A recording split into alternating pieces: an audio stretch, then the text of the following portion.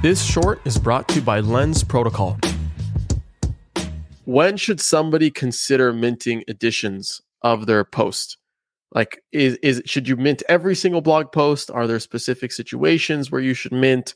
And you could say that, okay, Adam, just zoom out. Like, think about it as if you're releasing a song or you're creating a piece of art. You could apply the same mental model, but I don't know. I don't want to assume things. Yeah. So definitely, like valid approaches and different thinking on it.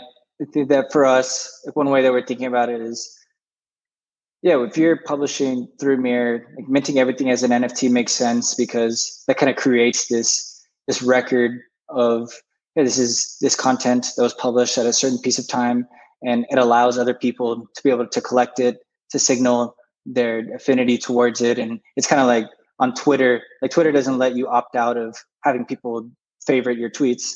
And it's kind of like part of the game. And like we like to think about it as in certain aspects of Mirror, we think about it as a game in the sense that there's rules, there's like a goal, there's like this common pattern, and there's kind of this balance of things that we allow you to customize, like the price and supply, but then also like these standard things that aren't necessarily customizable, like whether it should be minted as an NFT or not. And so we're still thinking through it internally, but one way to look at it is maybe everything should be a writing NFT, allow people to collect it.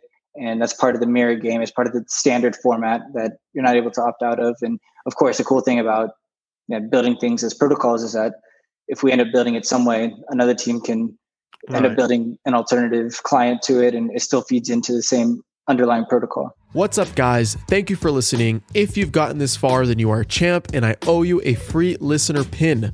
Go to adamlevy.io/NFT, fill in your info, and I'll distribute the NFT towards the end of the season. By collecting your pin, you prove your contribution to the season and get exclusive access to content, allow lists, and more. So be sure to collect yours. Also, please make sure to rate and subscribe to the podcast wherever you're listening. This helps me out so much. And finally, hit me up on Twitter @LevyChain. I want to hear what you're building, the latest crowdfund you're trying to complete, or if you simply want to chat. I love talking about where crypto meets the creator economy, and it's no different if it's coming from you directly. So thanks again for your support. It means the world, and I'll see you on the next episode.